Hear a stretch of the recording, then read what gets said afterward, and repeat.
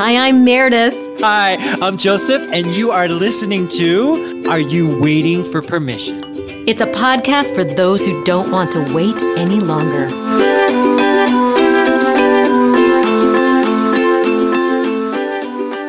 Joseph, it is a delight to see you, as always, my beautiful friend. Wow. Happy Tuesday to you, Meredith Grundy. Happy Tuesday to you. How is it in central Mexico these days? It is amazing. It's rainy season and the earth is dry. As you know, there's lots of drought happening, and we are grateful for all the rain. The skies open up and just pour for hours and hours. I love it. Beautiful. How is it in central New York? Well, it's a little balmy, but it's also been raining periodically. I think it's gorgeous. It's beautiful. Okay. Everything's blooming. And what are we doing here together today? Well, we have a guest. We have the lovely Cher Davidson with us today.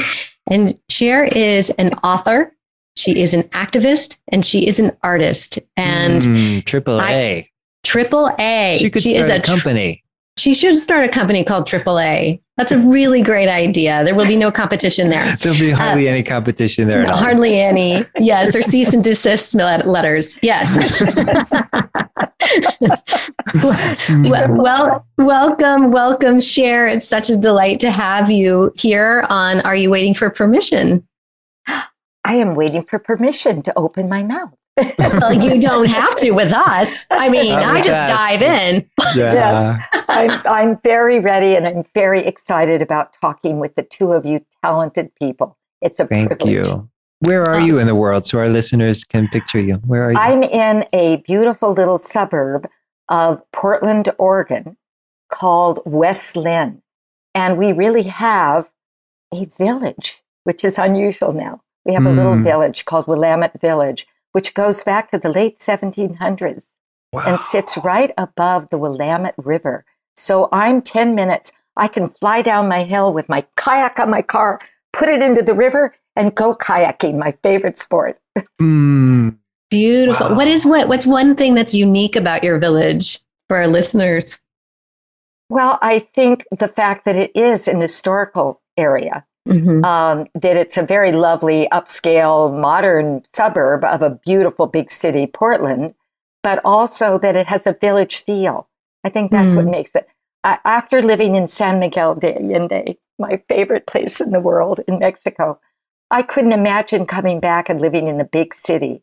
So we chose to live actually near our daughter also in this smaller kind of environment.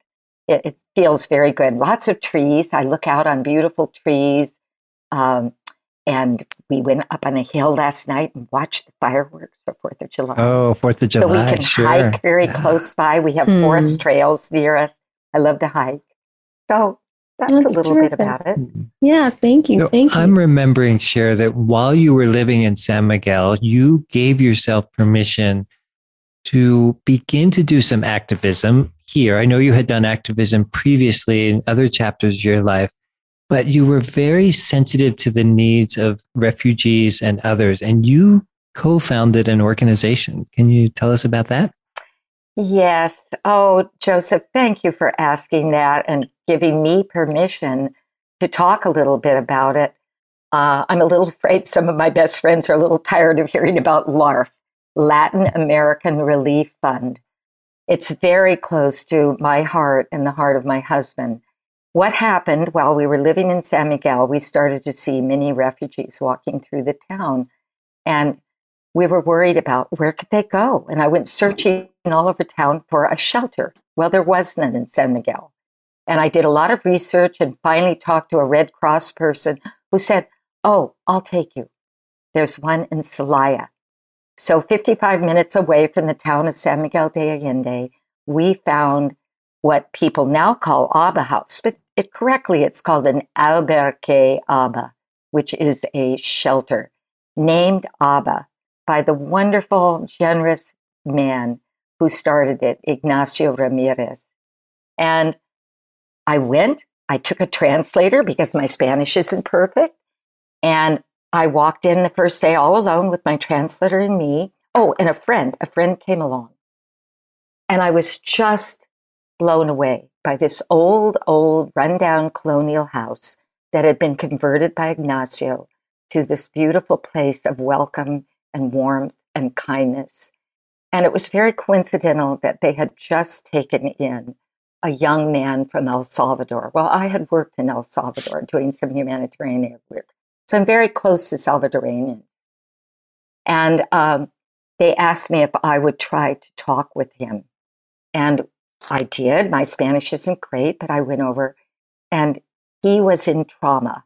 He had been picked up, kidnapped in Mexico by federales,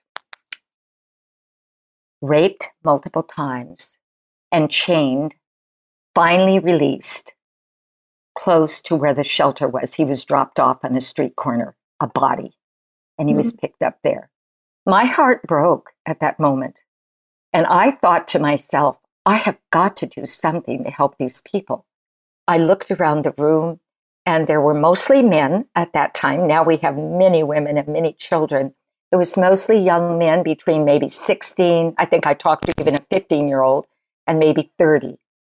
One older man. So that was the heartspring, I guess I could call it, that started me thinking, what can we do? And I encouraged my husband, who was quite interested, to come back with me the week following.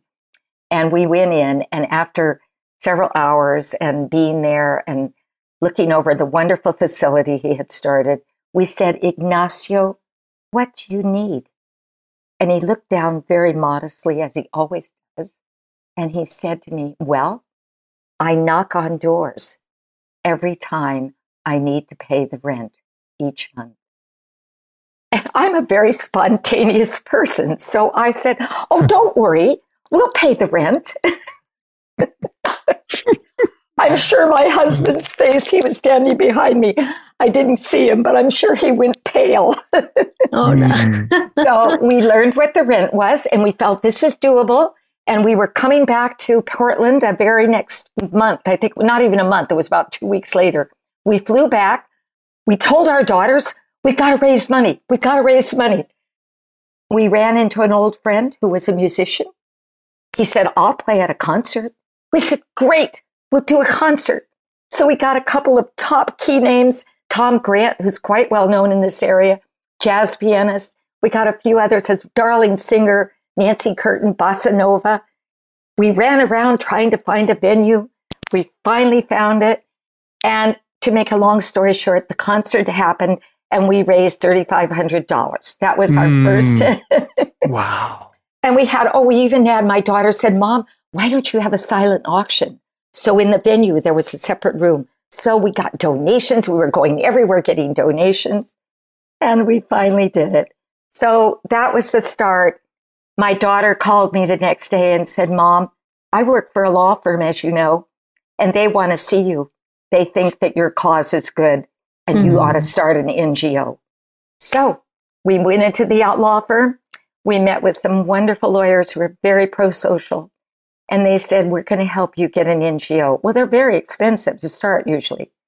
And NGO, listener, is a non-government organization. Non-governmental, yes. Or you would call them a nonprofit. They call them a nonprofit. Or thank you for, often people do say to me, what is an NGO? So thank you, Joseph, for the permission to define that. Yeah, that is a non-governmental. It means that anybody in the United States who donates, it's totally tax deductible. And that has helped us a great deal, I think. We've had many wonderful donors, though, from Canada, even Europe. Wonderful, wonderful friends and family and people of our board members, family of our board members. We went back to San Miguel then, and we knew we couldn't do it by ourselves. So we started to reach out, and we formed a board. And I just love our board. They're such kind and wonderful and talented and educated people. We have 2 immigration lawyers on our board, 2 doctors. We have a lovely woman who's a writer and a photographer. We've just great, great board members who really feel the importance of LARF in their hearts and the importance of helping refugees and migrants. So thank you for giving me the permission to talk about that. Absolutely. And where can people find that before we move on? Where can people find that? they can go to LatinAmericanReliefFund.org. That's the website. And couple of our wonderful board members have recently remodeled the website. I had to learn that. I went to GoDaddy and I did my first website. So it's been a learning experience all along. And we decided to kind of upgrade it and remodel it recently. So it's a lovely website. We have photos of the people we help. Now we have many women, many young families. We've had a whole large group of Haitians who've come to Alberquerque Abba House in recent months. We get an average of 78 to 100 people a night. Mm. And now we have the UNHCR involved. So I'm very proud to say that the UN High Commission of Refugees has recently called our shelter, Ignacio's shelter, one of the best in Mexico. Wow. That is beautiful. Thank you for that work. Yeah, thank you. So what I want to do is just highlight to our listeners, because this is such a wonderful organization that you've started and it still is carrying on. And it just took an idea and you saw a need and you did something about it. And it sounds like, I'm assuming, people started to gravitate towards helping. And so your community of people who've actually made this what it is today, I would have over time just started to collect, right? Because it was a mission that you truly believed in and put your heart into. Yes. And I think that's true of anything. Mm-hmm. If we approach something from the heart and we approach something with enthusiasm and excitement, we have the potential of getting other people excited. Yeah. So especially when it touches their heart. And this was, of course, a no-brainer to know that people are suffering and seeking a new way of life, a better way of life, a life of safety for their children. I mean, every day I would meet people during the time of the caravans in 2018. I'll never forget the Honduran man who said, "Do you know my country? Do you know how beautiful Honduras is? I want to stay there, but I can't." And he turned to me and he showed me his hands where the tips of his fingers had been taken off. And then he pulled up his shirt and I saw his scarred back. The gangs had just killed his mother. She had a little tienda and the gangs would extort money from them every month. And pretty soon she had no more money left to give them. And they killed her. He picked up his children literally that day and started walking towards the north. So these are the kind of people that you say, I can't stand here with all that I have and not help. Mm-hmm. I have to do something. So you're driven to do something. I guess you give yourself permission and you say, I can do it. I can help. And I'm going to. It's a determination too. It takes determination. Beautiful. Oh, thank you. Thank you for opening your heart. And I'm wondering, listener, if you are listening to your head, sometimes we can have analysis by paralysis by analysis. And please follow Cher Davidson's lead and listen to your heart. Let that be your guide. Truly, truly. So thank you. Yeah, thank you. You also, one of the other A's, the triple A's, you're an author and you just recently published a new book. And I would love it if you could share that with our listeners and tell us a little bit about the book itself. Yeah. Oh, dear. Well, I've lived long enough, 8 decades actually, to have been able to pursue a lot of different, I feel very lucky in that, to pursue a lot of different paths. And I think I can go back to my dad, who once said, "Honey, shoot for the highest star. You might get to the one just below. And try whatever you want. You'll do it." He gave me such courage. I was very shy as a child. And I had the wonderful opportunity of having a theater arts teacher in junior high who encouraged me to get involved in drama. But to go back to what you asked about the book, yes, I have given myself permission to talk to you today about the book because it just came out a week and a half ago. And it is called Dark Secrets, a legacy of memories from 1939 Sweden. This book is my third book. Each one has been very different. I'll tell you about the others later if you give me permission. But this one has been very long in being birthed. It's taken me 8 years and 13 revisions. And it all started with a trip to Europe with 7 other writers in Eastern Europe. And then I went up to Sweden to visit my cousins, who I had met before. I had visited with them twice before in southern Sweden. And over a dinner conversation, one of my cousins, get this, their names are Torkel and Torlef.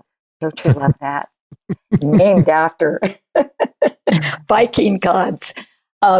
So Torkel said something, and his father, who was my first cousin, Boris, said something. Actually, I think it's Boris who first said it. And it related back to 1939 and then into World War II. Well, I'm a war baby. I was born during the war. So I've always been interested in history. I've always been interested in that era. And I asked a few more questions, and my mind started going. And that night, I looked out lace curtains out to a beautiful little lake on their property with the moonlight on it. It's very mysterious. And the story started to come to me. It just started to be woven into my fiber of my brain. Mm-hmm. And I just thought, I got to write a story. So it sat with me for a while because I had just published another book a few months before that. And I wasn't quite ready to dive in real seriously, but it sat there. You know how ideas will sit and kind of vegetate for a while and then germinate and then vegetate.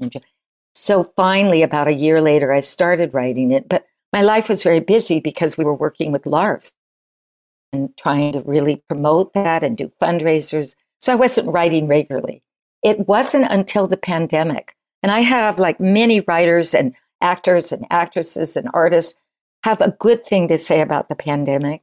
Because, and I think Joseph probably feels that in a way too. In fact, I have Joseph to thank for a wonderful workshop he gave on how to thrive during the pandemic. He and Eli. And so I started to thrive with my writing. And I started to really seriously, I was writing a lot of poetry at first. And then I thought, no, that Swedish story, that seed is still there. I've got to get that going. So that's the story behind the book. That's why it very rarely does a novel have a subtitle.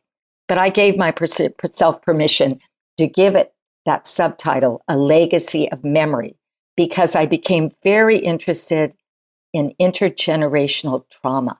And that's what this story is about, intergenerational trauma. Excellent. Well, I'm intrigued because that's what my show is about. Really? Oh, yes. I didn't know that, Meredith. We could go on and on, couldn't we? We could. Yes, we could. Yeah. Maybe another episode. You're taking care of it on the right coast, Meredith, and you're taking care of it on the left coast. That's so right. Thank you. Yeah. I was going to add one little thing because I want to credit her. I credit her in the book. Elizabeth Rossner, a wonderful writer who lives in Berkeley, California, and also in San Miguel. I took a marvelous workshop with her, and a writing workshop. And afterwards, I was intrigued to read her books. And her most recent one was about, she is a child of Holocaust survivors. And so her book is all about the trauma that people experience, not just the Holocaust, many other kinds of trauma she talks about in her book. So that was really very much a fruitful experience for me to read her book and then think more about my story. And her book, of course, is nonfiction. Mine is definitely fiction. Okay. I just feel like it's such an important conversation to be having because I feel that the more in tune we are with that, and we can heal that from a systemic place, there's a lot more hope for revealing our true, authentic selves in a way that feels healthy and honors where we are at present, if that makes sense. Yes, it does. And when we think about a lot of the disturbances that are going on that are manifested in, for instance, shootings, I hate to bring it up, in our country right now, those people that are doing that shooting are probably victims of trauma of some type, many of them. And I don't like to think of people as naturally evil. I think that it grows out of having experienced some bad things. That leads to goodness, and it can lead to badness. So, right. Well, if you can't speak about the shame that you live with, or the truths that you live with that you're not supposed to speak about, then it can be very harmful. And it sits there and germinates within ourselves then. Yeah. I'm curious about your book that's fiction. I'm wondering if there was any healing of any trauma that you may have experienced, even though you're writing about trauma or you're writing about fiction. Were there moments where you felt for yourself that in the writing and telling of the story that you healed anything in your own family? Oh, Joseph, you're so prescient. Yes. And I didn't think about it at first. But as I was writing it, an idea came to me, and the fictional character, Helga, screams at night. Guess what? My mother screamed at night. Oh, and as a child, I would wake up about once a week hearing my mother scream. Now, this is the 1940s. We didn't have the kind of knowledge of psychology and things. Yeah, and 12-step meetings and all of that, podcast, all that. No, none of that. You know, my father never talked about taking her to a therapist. They didn't do those things. And I would just ask my father, you know, why is mommy screaming? He said, I don't know. She must just have a bad dream. Well, she was having bad dreams, and I was curious about that. And I never really learned, unfortunately, until just before she died, I had a hint about it. And it was about her Swedish mother, who was an immigrant. And some very sad things that her mother suffered. I won't go into detail. So I think that was sitting in her mind, maybe. And so I realized as I was writing this, right at the beginning, it was really first about a statement about World War II and Sweden and Sweden's relationship to that. But that started me getting on this track of the young, shy girl in Astoria, Oregon, which is a very Scandinavian community. The Finns, the Norwegians, the Swedes came there because of the fishing on the Columbia River and the Pacific Ocean. And I started thinking, yes, this girl grows up there. She's got the immigrant grandmother that screams at night. And she has to find out why. And that's the journey. I think every story is a journey. And a character takes that journey, or two or three characters. So that really was, thank you for asking that. That was a big part of it. And that is a part of the novel. And that's what she has to find out. So she ends up in France getting a scholarship to the Sorbonne. She ends up then in Sweden, knowing that she has to solve that mystery.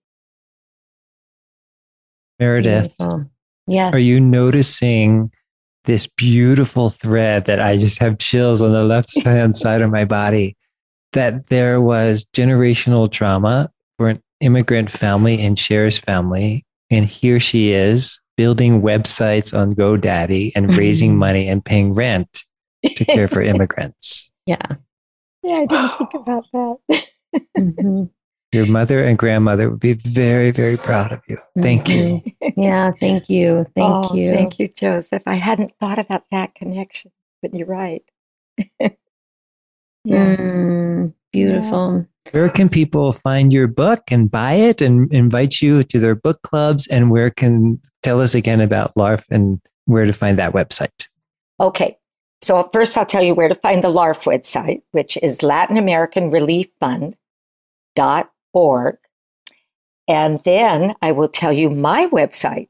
So since LARF allowed me to learn to make a website, I built my next website. Yay! And everybody said, oh, no, you should go to this site. You should do it on here. But I was familiar with GoDaddy. So I built a GoDaddy website. And it is my author page at SherDavidson.com. Now, if you Google SherDavidson.com, I'm not a techie enough to know how to get rid of this, but it comes up memoir. Look for Sher Davidson's next memoir. Well, I think that happened because at one point I was starting a memoir and I decided, no, I wanted to write this novel. So I can't get rid of that. But if you just go to SherDavidson.com, it'll come up and you click on it. Red's my favorite color, so it's all in red and white. And so that people will know they're in the right place. If they see pink, they're not in the right place. They're not. If they see pink or baby blue, they're not in the right place. So, and I think, most of the time it goes pretty directly there. And so you can get my book on my website. Over on the right side in the menu, it says purchase. Or you can go to Amazon. Now, I'm hoping that a lot of people go to Amazon at first. I would love you to buy it on Amazon because I want reviews. And Amazon has algorithms. They won't let you do a review unless you bought their books. So I just want to encourage people who love to read and who have enough spending money. My dad used to say, do you have enough spending money? Spending money. They buy my book on Amazon. But if they feel they need a little bit more of a discounted price, they can go to my website too. So, and I'm only requiring them, though, if they do that, they need to write a little review there. Write a review to me. And there's a place where they can put their email address and they make a comment on my homepage. They can go on the homepage and they can say, I read it. Beautiful. Thank you so much. And listener, we will see you next week. Thanks, Meredith. Thanks, Sher. Bye. Thank you so much. It was wonderful. Bye-bye.